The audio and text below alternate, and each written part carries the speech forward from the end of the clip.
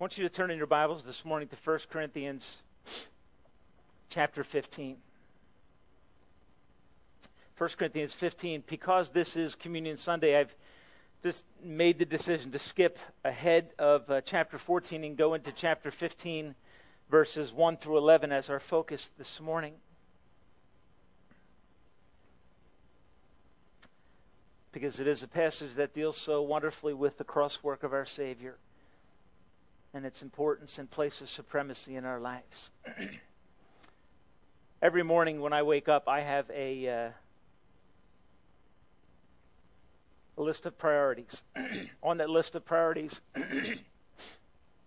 is the pursuit of a certain beverage that I find to be, if I say I find it to be necessary, then it's an addiction. So it's not an addiction. So I find it to be enjoyable and helpful. How's that? All right? I find it to be important to effective function. And I find that it produces deep gratitude in my heart when I have my first sip of coffee in the morning. I figured there may be some others that would agree with that. I enjoy it so much that I think that God realized that it would be helpful if there was a Dunkin' Donuts about 2 blocks away from my house. And I never even prayed for that. Honestly, I did not pray for that. But God did that. And so this morning I was able to stop there and prepare myself to go to the office early this morning. The passage of Scripture that we're going to look at this morning talks about the priority. We can joke around about different things in our lives that we love and enjoy, that give us fulfillment and satisfaction and energy in life and those sorts of things. But the passage of Scripture that we look at this morning points to that which is to be central and exalted in everything that we as Christians do. And that is the cross of Christ. I want to begin reading in verse 1 of this passage. Paul says, "Now, brothers, I want to remind you of the gospel that I preached to you." Now, let's say to yourself, okay, when did Paul preach this gospel? And the word gospel, euangelion, just means good news. And when he says preached, it's just a verbal form, euangelizomai. I preached the gospel to you. I proclaimed to you the proclamation. I evangelized you with the evangel. That's the way this breaks out in the original language. When did Paul do that? If you go back to Acts chapter 18, you'll find that Paul did that for 1.5 years in the city of Corinth. He says, "Now, brothers, I want to remind you of the gospel." And here's the implication. I'm doing it again. I did it again and again and again, and I'm doing it again now as I write to you and bring correction into their life. He, after all that he has said about practical issues and about spiritual issues, 1 through 11 and then 12 through 14, all of those issues, after all of that, Paul now says, I want to put this in the context of the gospel as it relates to a question about the resurrection from the dead. And so Paul is now kind of zeroing in on the most important central truth that affects the totality of the life of every born-again believer. I want to remind you, he says. The first thought I want to just impress upon your thinking this morning is the centrality and importance of the gospel. And I want to do it in answering this question. Why does Paul rehearse the gospel over and over? Why does it come up in his letters on a repetitive and regular basis? Why here does he say, I want to remind you of the gospel that I preached to you? I think the first thing that we need to understand is this. Because to Paul, the gospel was central. It was the most important thing that they could discuss because the ramifications of the gospel affect every relationship in every area of our lives. There is no part of your life that is not affected by the gospel. It is not simply something that you came to in the past, made a decision about, and now are moving on with your life. It is to cover the entirety of our life. It is to be central and exalted throughout all of our life. So it's why on Sundays as we sing, you should hear a theme that is somewhat regularly repeated. And that is the theme of the gospel of Christ. Because we can't even come in praise apart from the gospel of Christ. So we remind ourselves of it. I want you to notice how Paul does this. Verse 1. He says, I want to remind you of the gospel. And the word remind simply means to draw your attention to again, and we could say it this way, again and again and again and again. Okay? Why do we celebrate anniversaries, birthdays, and holidays? Kind of depends on your perspective, right? And your age. And birthdays are celebrated for birthday presents, right, Eli? Eli had a birthday last week. He turned 6 years old. And he got a whole pile of presents. And I'll tell you what, there were a lot of friends there who like Eli a lot. Eli was distracted because they had presents. Why do we do all those things? Sandy said it correctly. It's to help us to remember. You know why? Because we tend to forget very important things. Anniversaries and holidays are great opportunities for us to remember the value and preciousness of the sacrifice of others. Anniversaries are a great time for us to remember the value and preciousness of our mate, what drew us to them originally. That's why we call it a birthday. That's why we call it an anniversary. It takes us back to the beginning of our relationship with that person and helps us to remember why. And so the Apostle Paul, in this passage of Scripture, he says, I just want to remind you of the gospel that I preached to you while I was with you. Why? Because simply we need to be reminded. Secondly, because it is the most important message that we can share. I want you to notice how he says this in verse 2.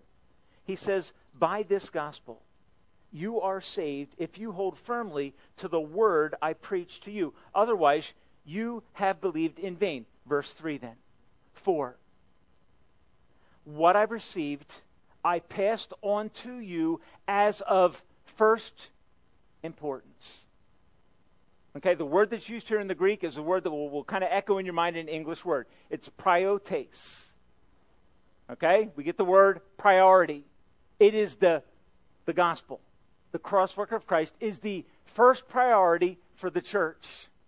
It is the first priority for every Christian to engage with and to re-engage with and to rehearse over and over the blessed truth that sets us free from the consequences of our sin.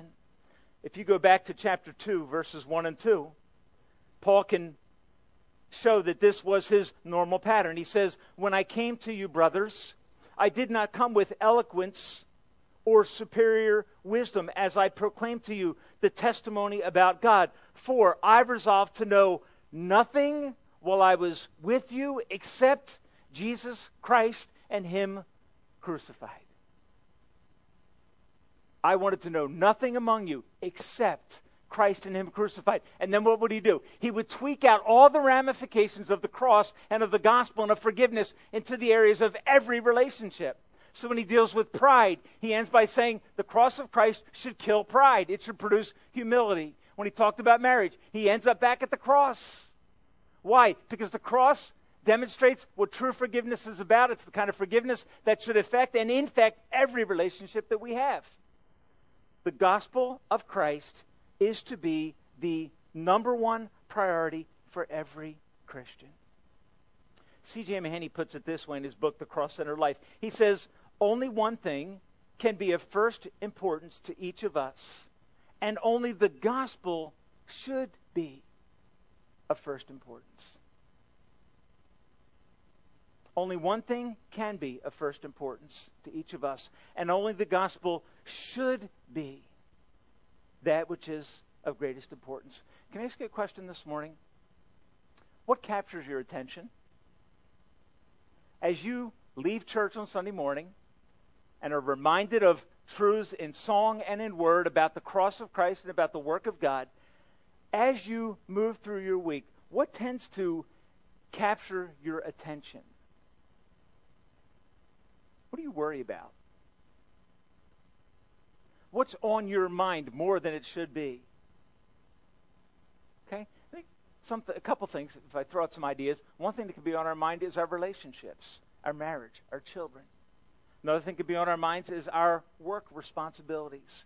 Will we have a job next week? We can also focus our attention on finances and be driven to the point of distraction from that which is central and first in terms of importance.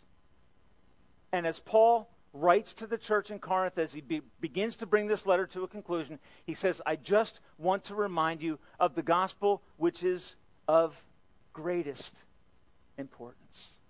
There's a question that naturally comes to mind as we say that. Why should the gospel, the good news of Christ, be of first importance? Okay, that's the logical question. We're going to make a big issue out of the gospel and say that it should be what is the top priority in our lives. Why is that the case? Okay, and I think Paul explains that as he goes on into these verses. Second half of verse 3. I received what I received, I passed on to you. That is, I did not invent this message. This message was given to me, and I have a responsibility to pass it on to others, as does, I believe, every believer. I received it, and now I am passing it on, and here's the message. And I believe this is why the gospel should be the main thing in our lives. Christ died for our sins according to the Scriptures. He was buried. He was raised on the third day according to the Scriptures. And then he goes into a list of various proofs for the resurrection. Why should the gospel be the main thing in the life of every born-again believer? The first reason, and I'm just going to list the three things that he says here. The first reason is this: Christ died for our sins. Now, folks, look, it's one thing to say that Christ died. It is another thing to say Christ died for our sins. We live in a world that tends to have an ornamental or sentimental view of the cross of Christ. The death of Christ is a fascinating thing. It's a good thing. But for many, it is distant. It is not a personal thing. Okay, and as Paul writes here, he is boiling it down to what we could call the bare bones or essentials of the gospel. The first essential of the gospel that he focuses our attention on is that Christ died for our sins, which raises another question. What is the cause of Christ's death? Okay, just bang that question around in your head for a second. What is the cause of Christ's death? I mean, at one level, we can certainly say it was the will of the Father, Isaiah 53, to crush him. But there's a reason that the Father does that. The cause of Christ's death on Calvary's cross is my sin. That moves it out of the sentimental. That moves it out of the realm of that which is shallow and ornamental in terms of the cross of Christ, and brings it into a very personal and powerful position in my life. When I stand before the cross and see what Jesus Christ accomplished for me, I am drawn to realize that it was my sin that nailed him there. Christ died for our sins. The cause of the death of Christ, according to Peter, later on in 1 Peter chapter 2 and verse 24, is my sin. Listen to how Peter puts this. Peter says, he himself bore our sins. Okay, and this is key.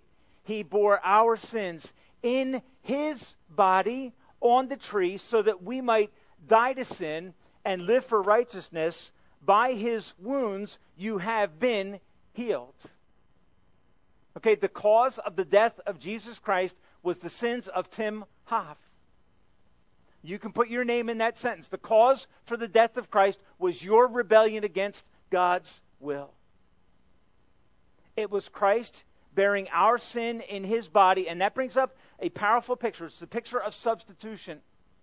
Someone who stands in our place takes the hit that we deserve. Let me just say it in a couple different ways.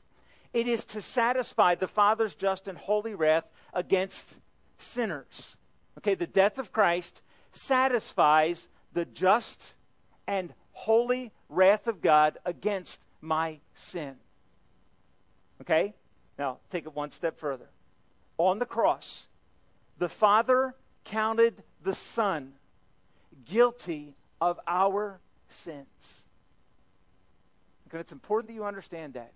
On the cross, the Father counted the Son guilty of our sins. Okay, that is the essence or heart of the gospel. Christ died, folks, for a purpose. And the purpose was to take my sin and my rebellion upon himself, and then to go to that cross and bear the consequence of my sin. Should bring to mind a verse, Romans 6:23. For the wages of sin is death. Okay, what I deserve for my rebellion against God is separation from him. What is it that Jesus Christ bore on the cross? He bore my sin, and he bore its consequence. 2 Corinthians chapter 5 and verse 21 says, he made him to become sin for us, who knew no sin, that we might become the righteousness of God in him. That is one of the most glorious gospel-centered verses in all of Scripture.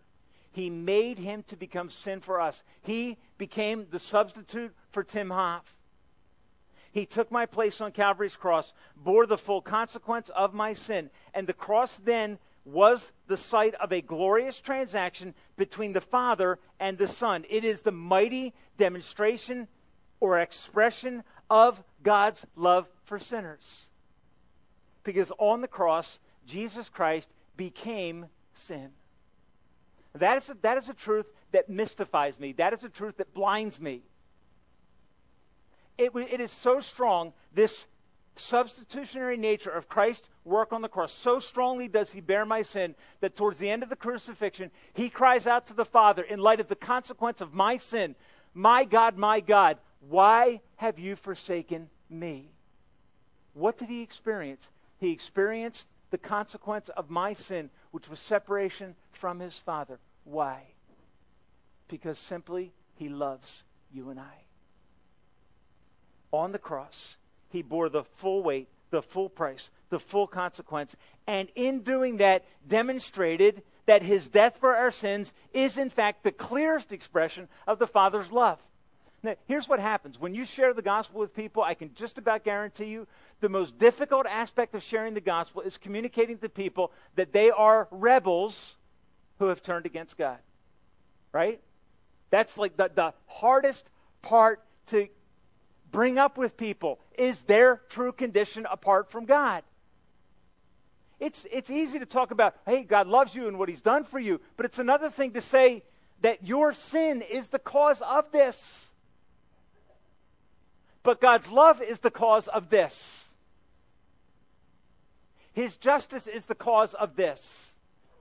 Your sin has a consequence. He loves you so much that he sent his Son to take your place. Christ, this is how Paul boils it down. Christ died for our sins. That tells me that the cause of the death of Jesus Christ is my personal rebellion against God. And I want you to notice just one little phrase that Paul attaches on the end. Christ died for our sins according to the Scriptures.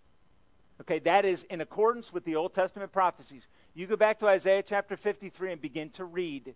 Surely he has borne our griefs and carried our sorrows. By his wounds we are healed. He bore the consequence and price of our sin on Calvary's cross. So, the first truth about the gospel that Paul wants to express to us is Christ died for your sins. In his body, he bore the consequence. Second truth that he goes to, and we'll talk about this more in a few weeks, Christ was buried. And there's part of this that you can say, why does Paul make such a deal out of the fact that Christ was buried? Why is that important? Okay, and I think the answer to the question is this. The burial of Christ, in a sense, authenticates the reality of his death. It's not trivial and insignificant detail. It is critical to the storyline of the gospel. Christ died and was buried, and when he was buried, it clearly demonstrated that his cross work was in fact completed. So strong is the response of the disciples to the burial of Christ that they begin to despair. Some of them go back to their old way of life. They are so deeply troubled by the fact that Christ has died and that he has been buried. But the last part of the gospel that Paul points to is this. He says, Christ died for our sins according to the Scriptures. He was buried, and he was raised on the third day, and I love this, according to the Scriptures. Now, let me ask you this question. Did the disciples believe that Jesus Christ would raise from the dead on the third day? Did they find that a believable assertion? When Jesus talked about his death, talked about the fact that he would be buried and raised again on the third day, did the disciples say, hey, we can't wait to see that happen? That resurrection day would be a glorious day. Were they naive, quick to receive that kind of statement? I think the answer, as you study through Scripture, is clearly no. Prior to his death, when Jesus talked about his being crucified and buried and risen again, Peter jumps in front of him and says, Lord, over my dead body. He did not want to accept the nature of the resurrection. He couldn't fathom it. He wasn't some naive person in the first century who lived in a very different world than you and I did, less scientific. They were intelligent people just like us. They had less technology than we have, but it wasn't like when people talked about resurrection that they somehow found it more believable than you and I would today. Their response to it was, we doubt it. After the resurrection, when people started to say that they had seen the risen Christ, what was the response of the disciples? Thomas, this is very strong. If I don't put my finger in his side and put my finger into the wounds in his hands, I will not believe. It was truly unbelievable for them. And it is the only plausible explanation for the explosive growth of the Church of Christ beginning in the first century till the time that you and I live in today. The only plausible explanation for the growth of the body of Christ, for the work of God in this world, is in fact the resurrection of Christ. Why does Paul then bring up this topic of resurrection? Well, notice, the resurrection he ties back into the Old Testament. He says, this was according to the Scriptures. Psalm 16:10 says, you will not abandon my soul to the grave or let your Holy One undergo decay. Paul could tie the promise of the resurrection and the fact of the resurrection back to the Old Testament Scriptures. The only reason that Paul would list these facts about him being buried and about him being raised from the dead again is that it in fact had truly happened. There was, in fact, an empty tomb that believers of the first century could go and investigate. And Paul goes on to say he appeared to Peter, to James, to 500 others, to all the apostles. Some of them are still alive. What is Paul saying? If you desire to go and check out the validity of the resurrection account, if you want to do the interrogation of firsthand witnesses, that can be done. That can be done. Folks, the gospel that Paul says is central is that Christ died for our sins, that he was buried, that he raised again on the third day. A Christian is someone who believes this simple message about Jesus Christ. A Christian is not someone who says they're a Christian who is someone who has come to a place of personal faith and repentance in the cross work of Christ. They have to realize that he died for their sins, that there is a consequence that they deserve, that Christ in his grace and love bore for them. They have to realize that Jesus Christ paid the price, that he was put in a grave, and then on the third day, the Father raised him to life again. Look at chapter 15, verse 17. Paul's emphasis on this becomes very clear. He says, if Christ has not been raised, your faith is empty. You are still in your sins. Those who have fallen asleep in Christ are lost. If only in this life we have hope in Christ, we are to be pitied more than all men. What is Paul saying? He said, if Christ isn't raised from the dead, we've believed the lie. We've been duped. Okay, and what does he do? He raises clear evidence. There is an empty tomb in Jerusalem. There are many people who saw the resurrected Christ. And if you want to go check it out and verify it in the first century time period, you could do that. Paul was utterly convinced in a life-changing way of the effects of the gospel in his life. So it became of central importance to him.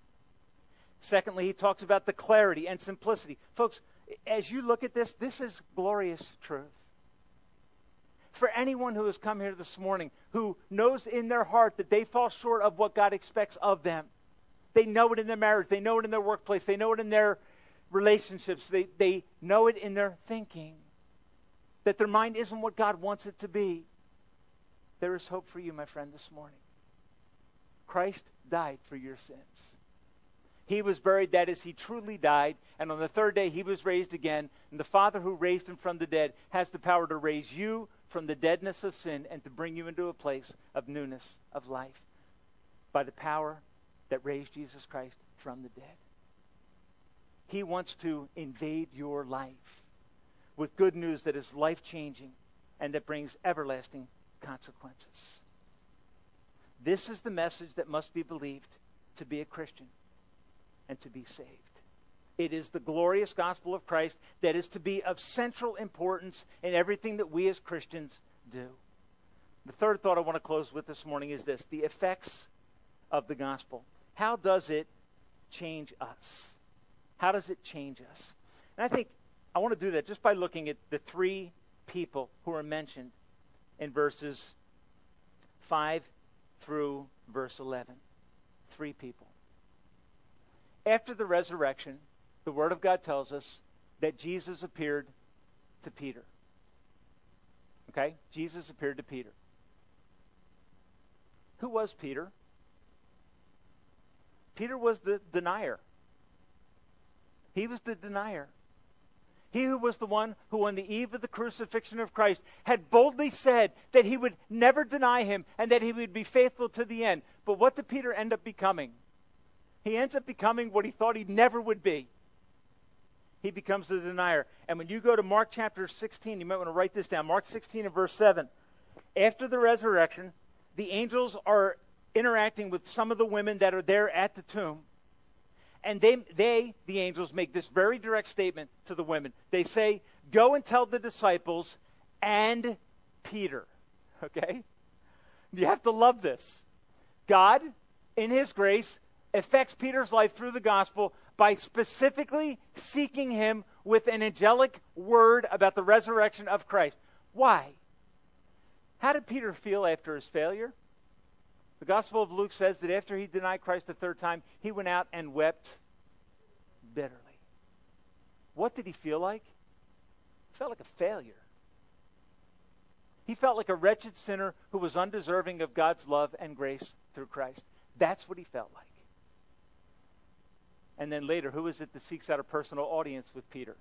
Jesus Christ, the resurrected and risen Lord, who paid the price for his sin, goes and communicates to him a message, and the message is this: Peter, continue to follow me, continue to believe, and you are in the process of being forgiven of all of your sins.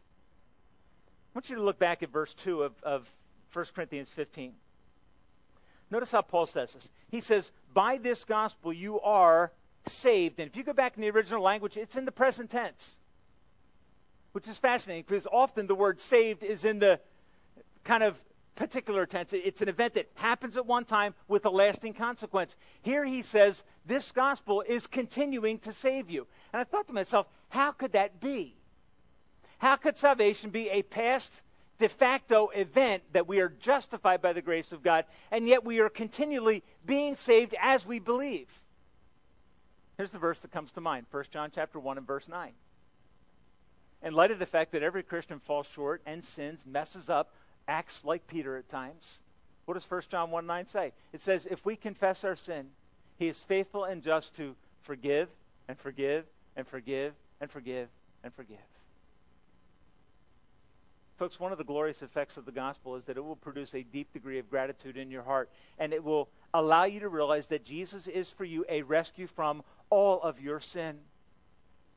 Peter failed the Savior due to fear. He was restored by the Savior and would never forget it. He would never forget it. And his life is transformed. You go into the book of Acts. Who is the bold proclaimer of the gospel? It's Peter. It's Peter, whose life has been radically transformed. What is our temptation and failure?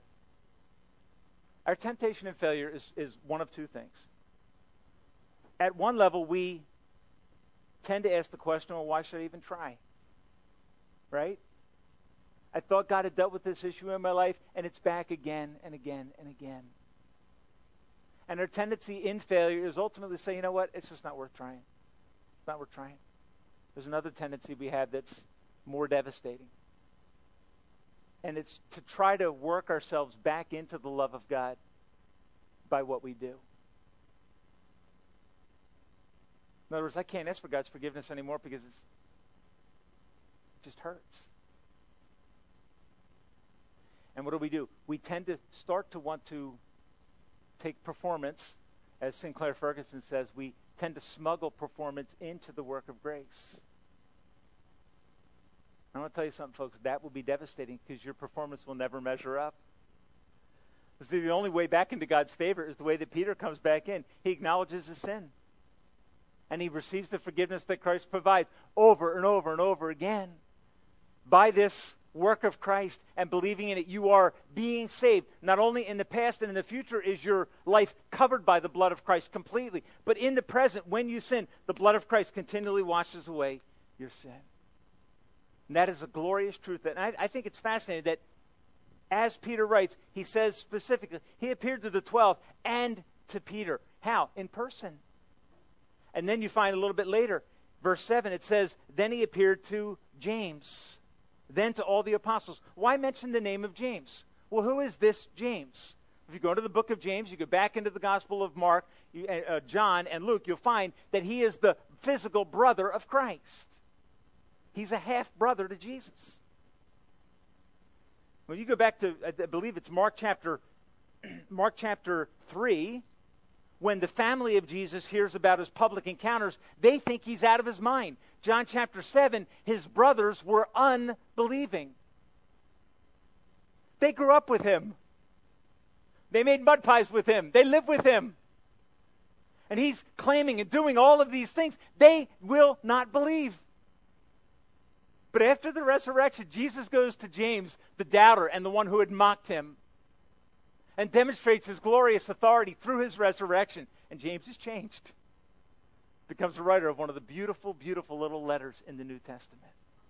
What is it? It's evidence of God's grace and effect. And then Paul, verse 8, look what he says. And last of all, but Paul he enumerates this list of all the different people that saw the resurrected Christ. And then he says, and then last of all, he appeared to me. Okay, now if you know a little bit of Paul's history, this is a stunning and astonishing revelation. Acts chapter 9 tells us that Paul, I'll just read this passage for you real quickly. Acts chapter 9, verses 1 and 2, tells you, talking about Saul prior to his becoming Paul. Meanwhile, Saul was still breathing out murderous threats against the Lord's disciples.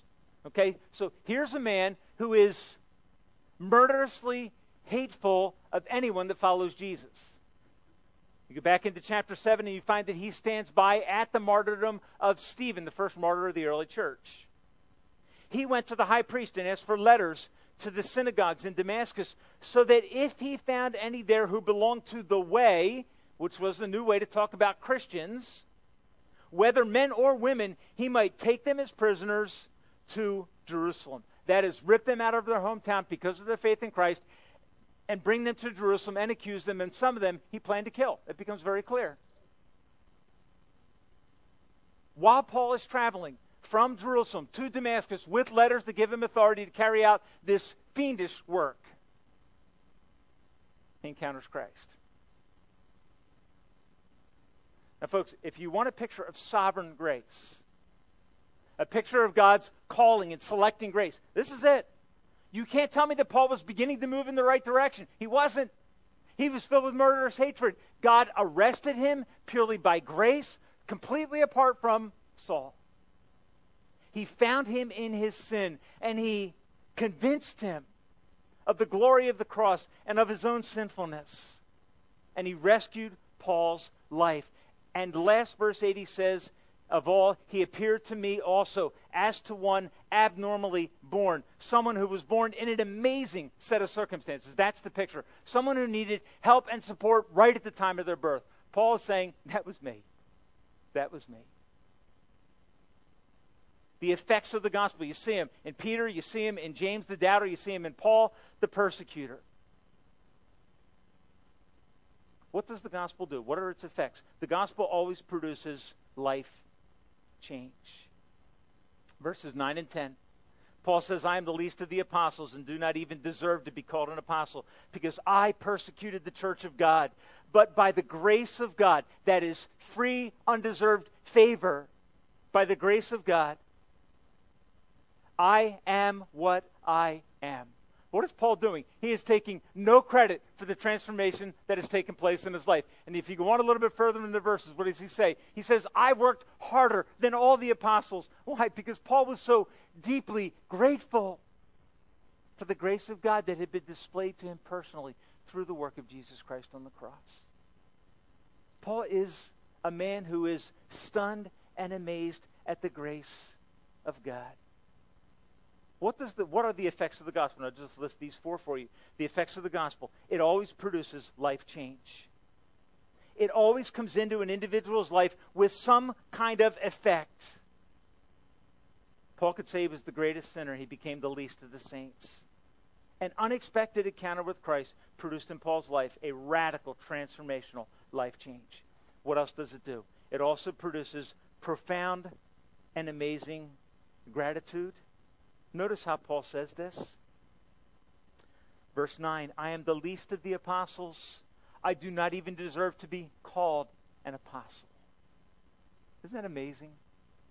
God saw me in my sin, saved me from my sin, selected me to be an apostle, and all Paul can say is, I will never get over this.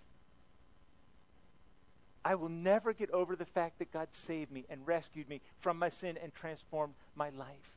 Folks, would you cultivate that kind of a heart? If you were saved younger in life, will you remember what God has saved you from by His grace? What He has protected you from, all the bad decisions that you could have made apart from His grace and the indwelling of His Spirit. Would you just take time to thank Him for what He has done?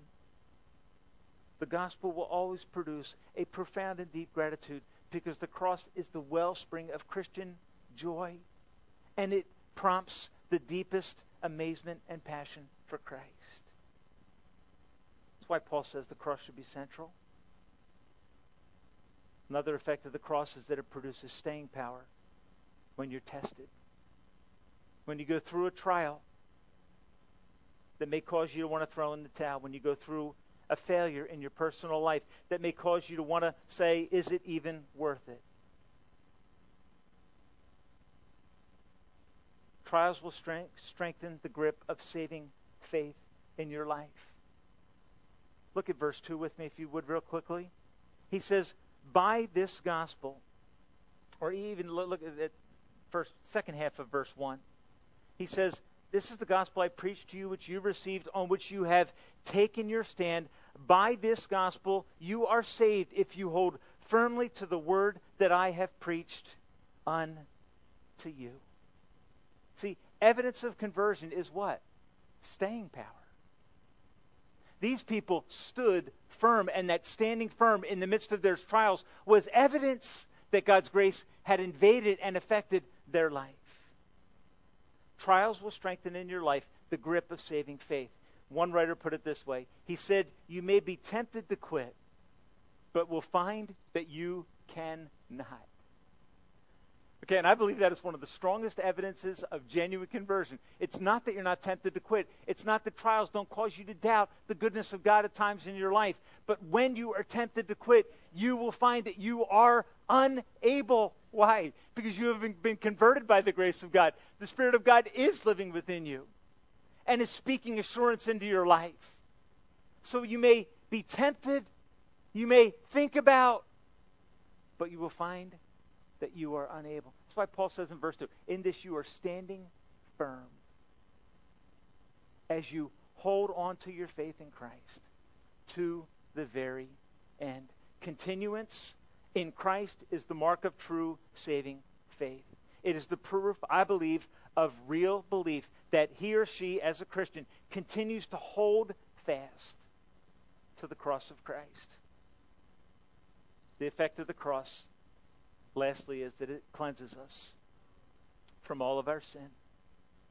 And it is the beginning. When you come to faith in Christ, it is the beginning of a lifelong rescue that God works through the blood of his Son in your life.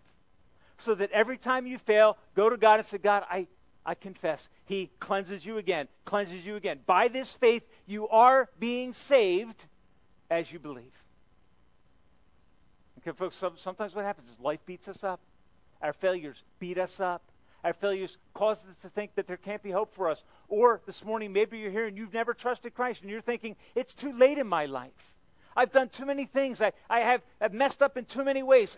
I can guarantee you this. Your tendency is to think if you were doing better, you would have a better chance of experiencing God's salvation. Not true. The Apostle Paul becomes the classic example. To one who was undeserving, he experienced the grace of God.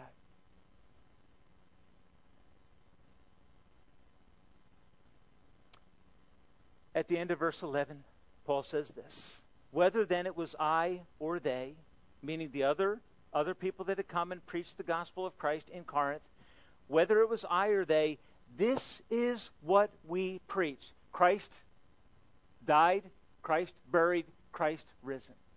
Paul says, this is what we preach, and this is what you believed.